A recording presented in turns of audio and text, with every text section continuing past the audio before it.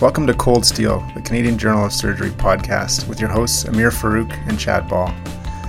The goal of the CJS podcast is threefold. The first is to highlight the best research currently being completed by Canadian surgeons. The second is to offer educational topics for both surgeons and trainees alike. And most importantly, the third goal is to inspire discussion, thoughts, creativity, and career development in all Canadian surgeons. We hope you enjoy it.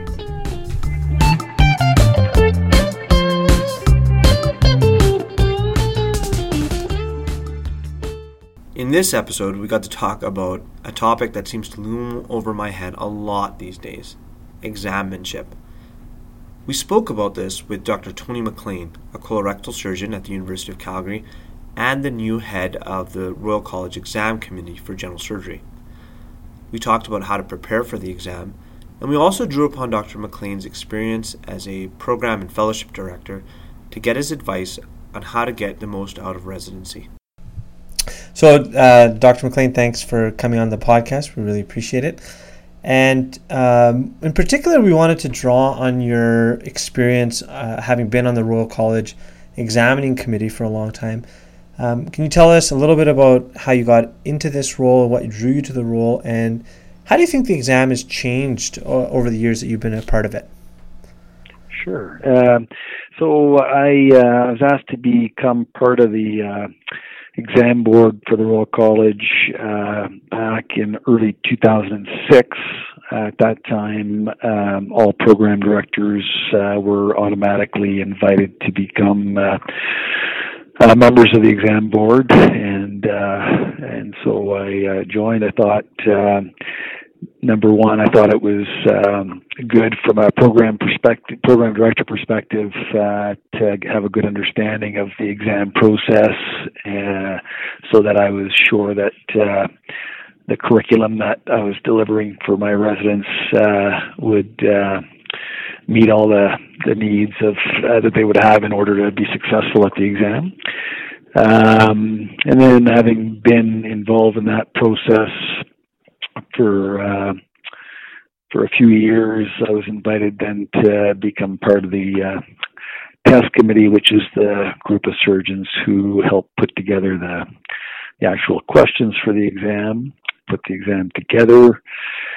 And then through the course of that, I got to work with some really great people and great mentors like Don Bowie and Brock Vare and Ward Davies, who then asked me to continue that commitment by becoming the vice chair, with the view of becoming the chair, which I assumed this past year after Ward Davies completed his term. I think from how things have changed over that time period, certainly from my own exam and then through since my involvement with the exam board, I think there's been a conscious effort to really try to ensure that we've increased the amount of clarity with the questions that are delivered to the examinees, both from the multiple choice component as well as from the oral component.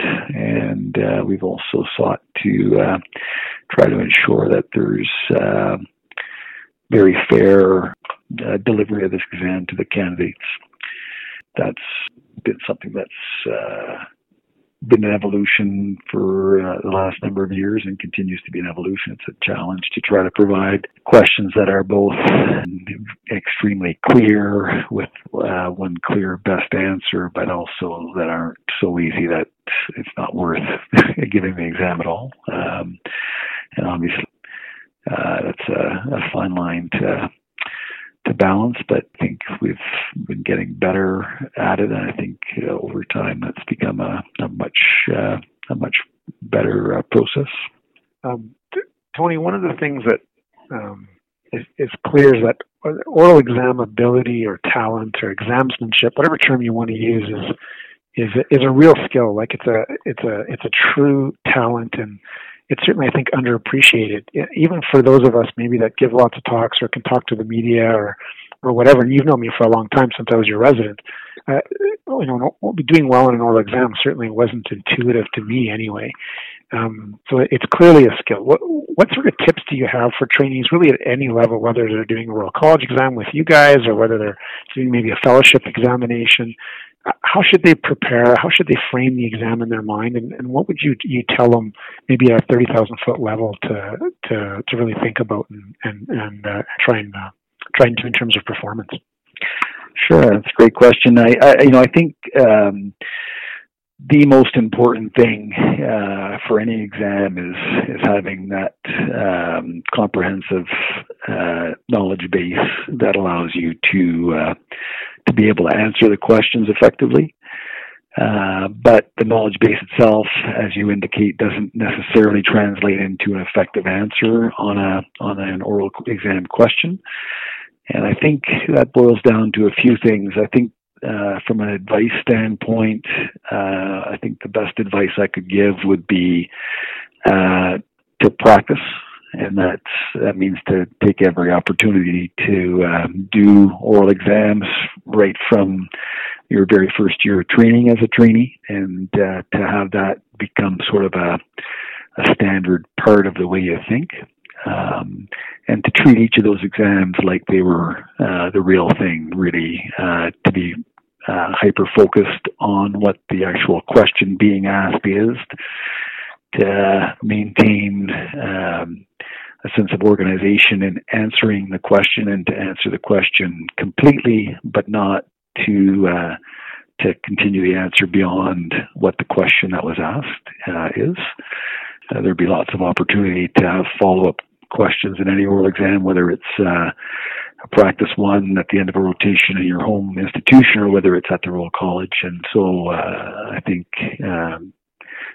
being clear what the question is in your own mind and providing a clear, complete, but relatively succinct answer to the question itself is probably key.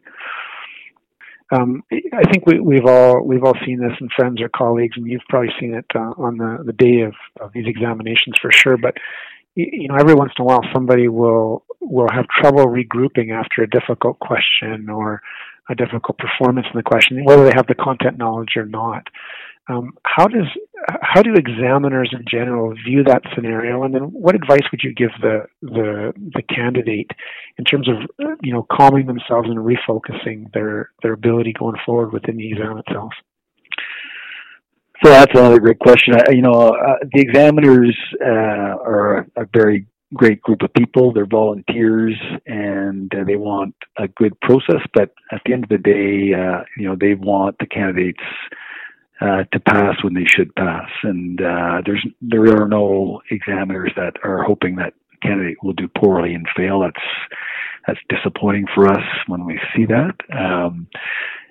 We do see people struggle, and I think the best preparation for that struggle is to struggle in practice and to force yourself to follow up a difficult question in practice with another question immediately that gives you that practice to settle yourself down, to refocus, and to do it again. I think if you haven't done that in the lead up to the exam, that might give you the difficulty during the exam process itself. And so the more you've been through that and had to force yourself to reset your focus and to forget about the question that just happened, I think the more effectively you can do that, the better you're going to do.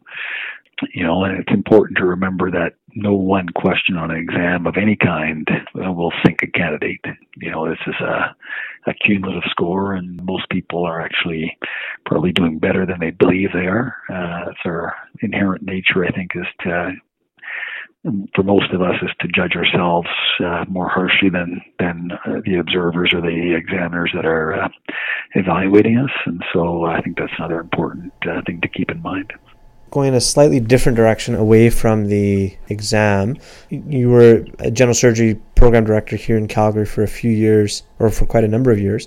What advice would you give current residents about their training, and particularly considering the fact that it seems like there's just going to be more restrictions and limitations on the number of hours that trainees can put into the hospital? How do you think that we're going to reconcile the two, and how can we get the most out of our training? So that's a great question. I think that's That's a moving target, and I think you'll get a lot of difference of opinion about what the right answer is there. From my perspective, I felt this way when I was a trainee, and I got this advice from mentors of my own, and I think that 5 years, though it might seem like a long time, is really a short period of time to gain the knowledge necessary to be an effective practitioner, as well as gaining the technical skills required to effectively carry out our job. And I think what we do is such an important thing. I would urge people to, from day one, really devote themselves to the time necessary to acquire both the technical skills and the knowledge to perform at your best. I think one pitfall that I see not infrequently these days is with the advent of skills labs, people feel that that's the venue that they're going to pick up their technical skills at, and the volume of work done outside of that for at least some of our trainees has gone down significantly. Some of us trained in the era prior to skills labs, and we basically turned our apartments into a mini skills lab, and I can still remember tying literally thousands of knots, sewing my furniture, sewing pretty well everything in the apartment for the first couple of years of training.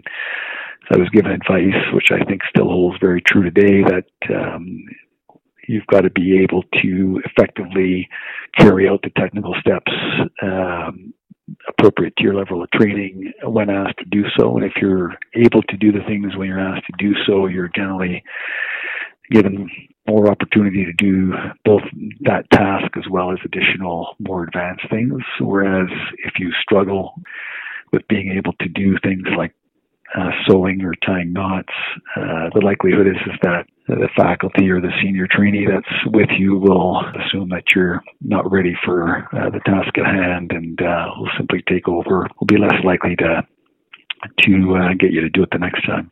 That's great advice, Tony. If we continue on this path in terms of your experience and your thoughts as a long-term fellowship director, I should say, a long-term residency director, and then also involved heavily, obviously, in the colorectal fellowship world. One of the questions I think that all of us get routinely is how to best prepare yourself at the resident level for applying to a fellowship and then securing it. What are your thoughts about that in general?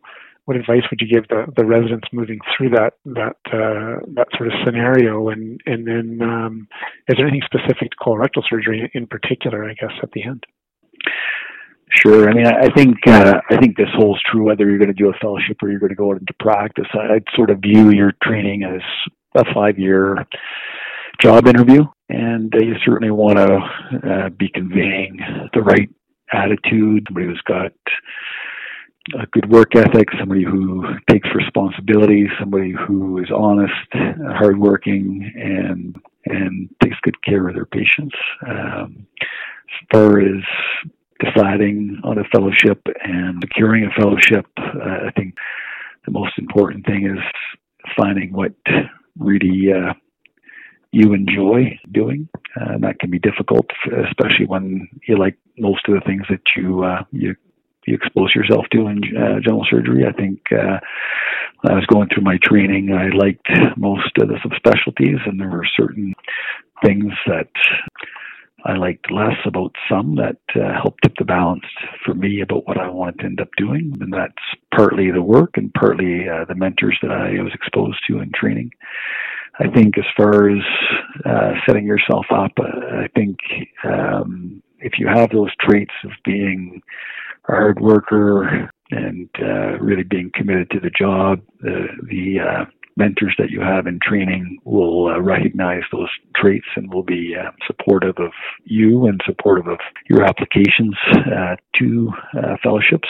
Things that you can do on top of that, obviously, are trying to be involved in research and getting some research done and getting some publication under your belt. I think that again, shows another level of dedication to the field and dedication to potentially becoming an academic surgeon that can certainly in many fellowships be a more attractive base for the candidates that the programs are looking at. And certainly can help tip the balance in a competitive year when there's multiple candidates applying for a few spots. Yeah, I couldn't agree more. I mean, I'm you sort of said that in a very eloquent way. I'm probably more blunt about it when I'm asked. I say, you can probably secure a fellowship through either having worked really hard and having that social and career credit with your mentors that are maybe connected to the places you want to go, or alternatively, you have a CV with very little fluff that's a phone book that they simply can't ignore and have to invite you for an interview. So I agree totally. What do you recommend, or what do you do if you're the resident who say wants to do HPB training and you think that's your story out of the gate, and then maybe you're close to fourth year and you think, oh my God, my colorectal rotation was the best. I want to do colorectal now. So sort of a late applicant to that field. How do you think applicants should deal with that, and how would they frame it in interviews if they eventually get some? Yeah, I mean, I think that does happen occasionally. The most important thing is being honest with people. I think, if you've done the other things, if you've been a hard worker, people are supportive of you, and you've done research, the research will likely have been in the other specialty, in the HPB, in the case that you're bringing up. But I think that still speaks for the candidate and their dedication. And I think, if people make a wholesale change, there's always going to be people that are skeptical of that and unsure whether they've truly changed or they're just looking to have a backup to what they really want to do. But again, if you're able to arrange last minute changes to electives, if you still have some left in your training, that's often an extremely important component to demonstrating that interest in the field. And then again, liaising with your mentors, telling them the truth, telling them where you were, what you were thinking, and how that's evolved, and what you're thinking now. And they can often make some phone calls on your behalf that can sometimes tip the balance and allow you to get your foot in the door to get an interview and put your best foot forward. I wanted to switch gears a little bit and ask you to tell us a little bit about your career, where you grew up, where you did residency and fellowship, because I know that is your journey has been very interesting, even down to going to Australia for a few months in residency. Can you tell us a little bit about that? Sure. So I grew up in a small city called Moncton, New Brunswick. Went to university in Halifax, and then stayed there to do my medical school and general surgery residency. In general surgery, I actually very much enjoyed the vast majority of the subspecialties that I explored, and so I went through several different iterations of what I thought I might want to do. Ultimately, my initial plan was that I would try to do something that would allow me to get back to my hometown to work at my local hospital. When I was in early fourth year, I had the opportunity to work with Will Henderson and Bernie McIntyre, who are phenomenal colorectal surgeons. Both of them are now retired, but they were amazing surgeons and really stoked my interest in the colorectal specialty. When I expressed that interest, Dr. McIntyre offered to help me arrange for an elective. He happened to be a co-resident in the Mayo Clinic during his fellowship training with a surgeon from New Zealand, and so he contacted her, and she was kind enough to invite me for an elective there. Dr. Eva Uhaus was her name. And I spent some more time there, focused predominantly on colorectal surgery, and that helped solidify my interest in the field. And then completed my training. I was at the first year of direct entry into surgical residencies rather than a rotating internship. I was the last year of the rotating internship, and so at the end of my training, there was a slight change in things that we were allowed to write our exams a year early, so I did that, but then completed an additional 6 months of training in order to be eligible to write my American board exams in addition to the Canadian exams. So I got both of those. I went into practice in general surgery for the remainder of that year, covering a locum in the practice of a surgeon in Dartmouth who unfortunately had died that year. And then I went off to do my fellowship training in Toronto. Some amazing mentors, including Robin McLeod, Helen McRae, Zane Cohn, and Marcus Bernstein. And I think it was really most of my time with Dr. Robin McLeod that allowed me to see the benefits of working in a more academic center and really stoked my interest in having a more academic career. Mostly through her mentorship, I was able to be successful in my fellowship and in securing my job here in Calgary, where I've been since I completed my training. I must say I've been extremely fortunate. The people that I've taught me through the years and that have advocated for me and allowed me to become successful. You've talked a lot about how much you actually enjoyed working in Dartmouth as a community surgeon. Can you talk a little bit about sort of pros and cons and what you like about being an academic colorectal surgeon? Sure. I mean, it's one of those things that's hard to know how true some of these things were. You got to keep in mind, from my perspective, I'd gone from working in a fairly unregulated environment, fairly massive number of hours a week, to working in a hospital where both the family physicians working in that hospital and the nursing staff bent over backwards to try to protect us as faculty there from any nighttime calls or work. And so it was sort of an amazing transformation from working frequently all night long to working all day and into the evening, but rarely getting interrupted at night. So went from being chronically tired to very well rested. I went from making very little money to making very good money, and went from, at least my perception at the time, was being not treated super well by nursing staff in an academic center to being treated extremely well by nursing staff in a community, a small community hospital. And so a lot of those things made me wonder whether I should go off and do additional training or just stay there and enjoy that wonderful life that was seemingly happening in that short period of time that I was there. I think some of the things that, again, mentors helped me sort of see was that for the most part, if you're going to do subspecialty training and try to work in an academic center, you're, for the most part, going to have to do that out of the gate. It's rare and difficult to do that later in your career, although there are some examples of people who have done that successfully. It's certainly much less common. I think the other thing that I noticed was that in some community centers that I'd worked in as a resident, the faculty saw their work as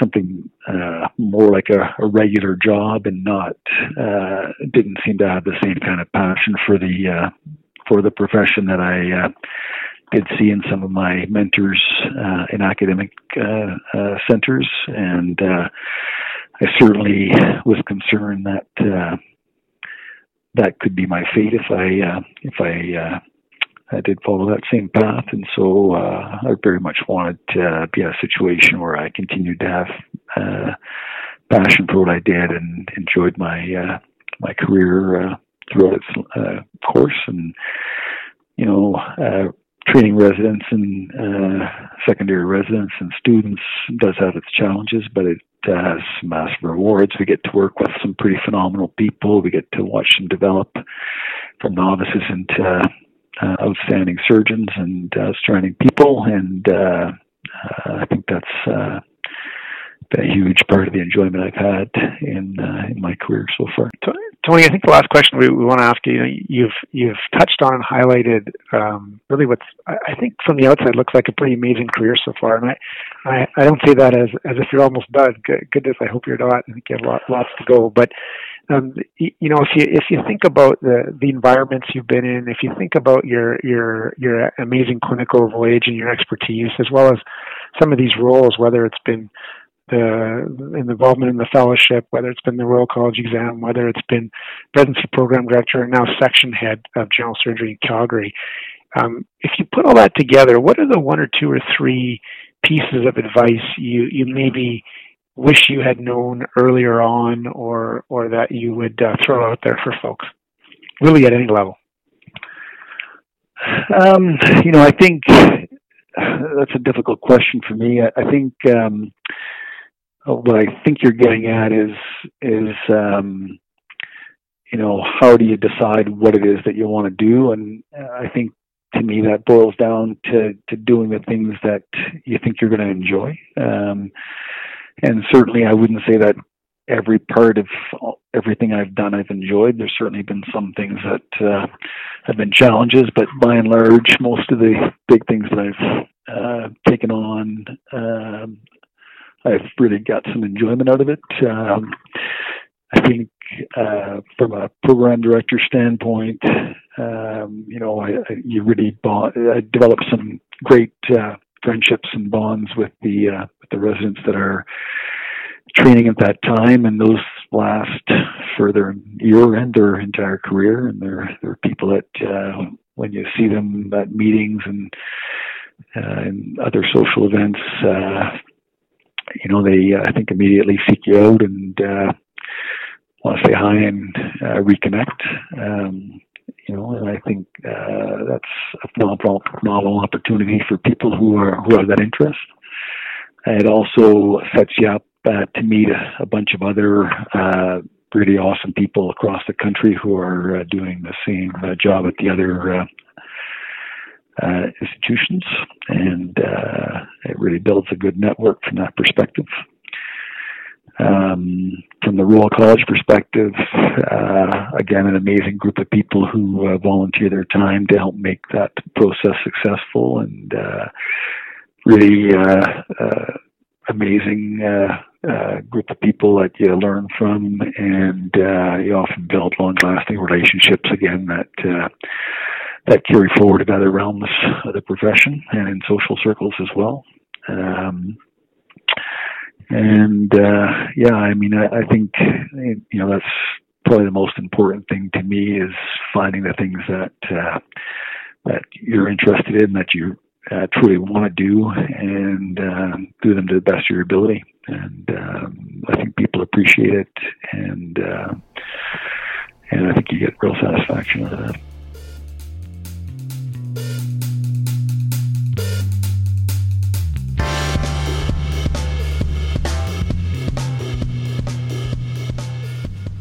You've been listening to Cold Steel, the official podcast of the Canadian Journal of Surgery. If you've liked what you've been listening to, please leave us a review on iTunes. We'd love to hear your comments and feedback, so feel free to email us at podcast.cjs@gmail.com or connect with us on Twitter @CanJSurge. Thanks again.